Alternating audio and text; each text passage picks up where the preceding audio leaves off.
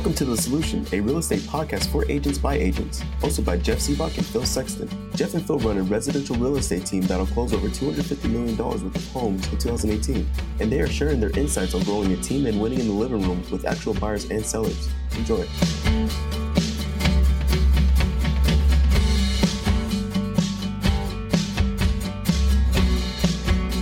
You made a comment about 90% of a realtor's marketing budget going towards promoting themselves, not going towards trying to drive traffic through their listings. That's true. What should a budget be for, okay, so let's just take it, I'm going to throw you a curveball. Let's go on the buyer agent side. How much of the buyer's agent marketing budget should be promoting themselves versus trying to find houses for their clients? The question is if you're a primarily buyer's agent, that's what you're saying? Yeah. But if you're focused... Like you don't have listings. Okay, so You got no listings. You got no listings and you're a newer agent and you're a buyer's agent and you want to spend money... On marketing. On marketing. So am I trying to get listings with the marketing or am I trying to get... You're trying to find... Dude, if you don't have listings, then we're not concerned about it. Okay, because you're not trying to drive traffic through the house. Well, so can a buyer agent... So it's okay if a buyer agent spend 90% to get, I would think that they would probably. I think they would go to Zillow or they would create a website on their own. They would buy Google traffic to get buyers. But I don't. I'm not. So you're concerned that listing agents spend 90% of their marketing budget on trying to get business for themselves, but they pitch it to sellers as if it's actually trying to help sell the house. Do you have a bingo button? I might have a bingo button. Do you have a bingo button? I tell you, the ads that these guys have. They're a lot. Good. Yeah, they're good. Search? How do you not want to go see Gary Vee and Tony Robbins? Where's Headshot, dog. I mean, just clown horn? That's good enough. Clown horn? Oh, there you go. Yeah. That's correct. Here's what it is the pitch is I'll probably tell this story 100 times in my career, right? So we interview agents. What? Wrong. I was thinking of a different story. The agent from Dallas, right? So we offer that we'll interview agents, and we were trying to hire for a job, and she wanted to come in because she had sold houses in Texas and didn't really know anybody here and wanted to work with a successful team. And magically, she was searching on the internet and she came across the Seabach team and she said, hey, you know what? I kind of would like to work with you guys so I can steal all your knowledge and then go out on my own. And I said, okay, well, that's okay. And she said, well, I worked for... a brokerage. A fancy brokerage. Yeah. That did a lot. She was proud of her marketing. Yes. Right? Because we were interviewing her for marketing, and she said, our marketing was outstanding. And I'm like, outstanding? And she said, outstanding.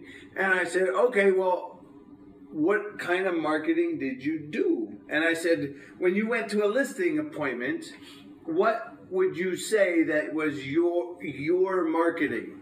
And she said, well... we would work with a title company, and we would order the postcards. Okay. The postcards.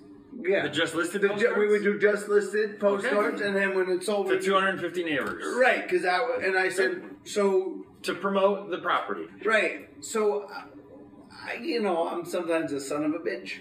And I was like, well... how many times... Not just on the Ask Jeff and Phil show? No, just all the time. Yeah. Okay. Well, because the thing is we're trackers. We're trackers, yeah. Right? We buy Merrill shoes and we track stuff. But no, we're trackers. We use Excel spreadsheets, and so we measure where all of the people that come to buy our houses are from. And maybe you guys are much better than us, but I was like, how many times did you find the buyer for the house that you were selling from a just listed postcard that you sent to the 250 closest neighbors? And she's like, I'm sure there's been one. Yeah, I don't think there was one. Yeah. I would say one ever. I was just at a listing appointment, and the lady bought the house across the street because she was in a 2-story. She wanted to move to 1 story. She didn't want to leave the neighborhood. She didn't see the sign? Because I think signs help. Yeah. We put signs up. You mean we don't need to send a postcard to the 250 neighbors because there's a fucking sign in the yard, right? I don't know. Yeah. Wow, Phil, that was awesome. It's true. It's true. Yeah. Because. But she said that was her marketing, and then we're like, well, what else? She said, well, my brokerage had a magazine. So I was like, okay, cool. Can you walk me through that process for the magazine? And she said, again, it's the whole theory of, well, we would take, we get it she said we would get it listed first, then we would do the pictures. Which I was like, backwards. But anyway, it didn't matter. Maybe I just didn't understand what she was saying.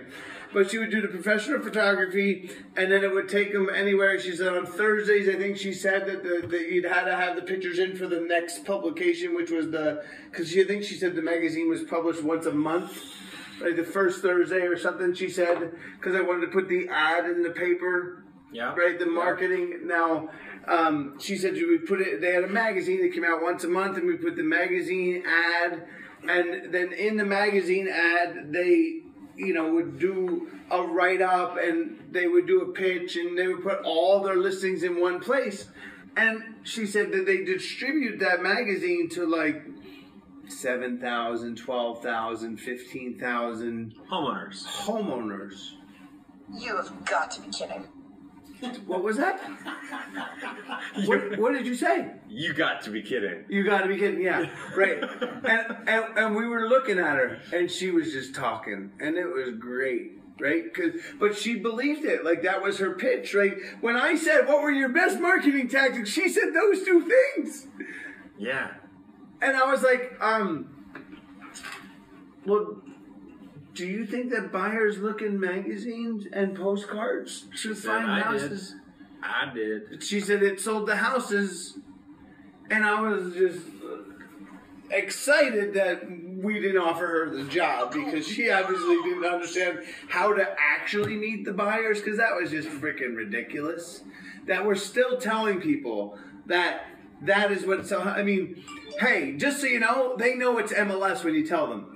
Right, but the thing is top agents that execute this stuff at the highest level that are very good at it get away with it because at the end of the day, they still sell houses, right? So then when we started to look up the agents that sell houses, and they sell 50% of the houses they list. That's low. Is that low, Phil? You mean one out of, well, I sell one out, right? But then we judge them because they sell a lot of houses, meaning that they list 150 million, they sell 75 million of them, and we're like, "You're the best." Job. Yeah, you're the best. Right? They give them awards, Phil. Oh, yeah, true. They do give them awards for selling the most, not right. And unfortunately, they get to buy nice cars because they sell the most.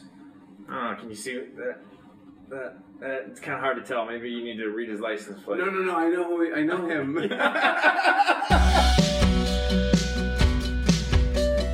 Thank you for listening to The Solution, hosted by Jeff Seabach and Phil Sexton.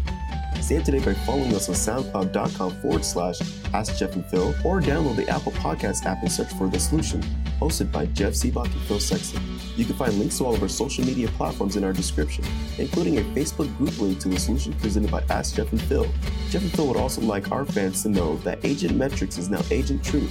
If you have questions, please leave a comment below, and we will answer those questions on Facebook Live Mondays and Wednesdays at 3 p.m. Mountain Standard Time. Thank you for listening. Have a good day.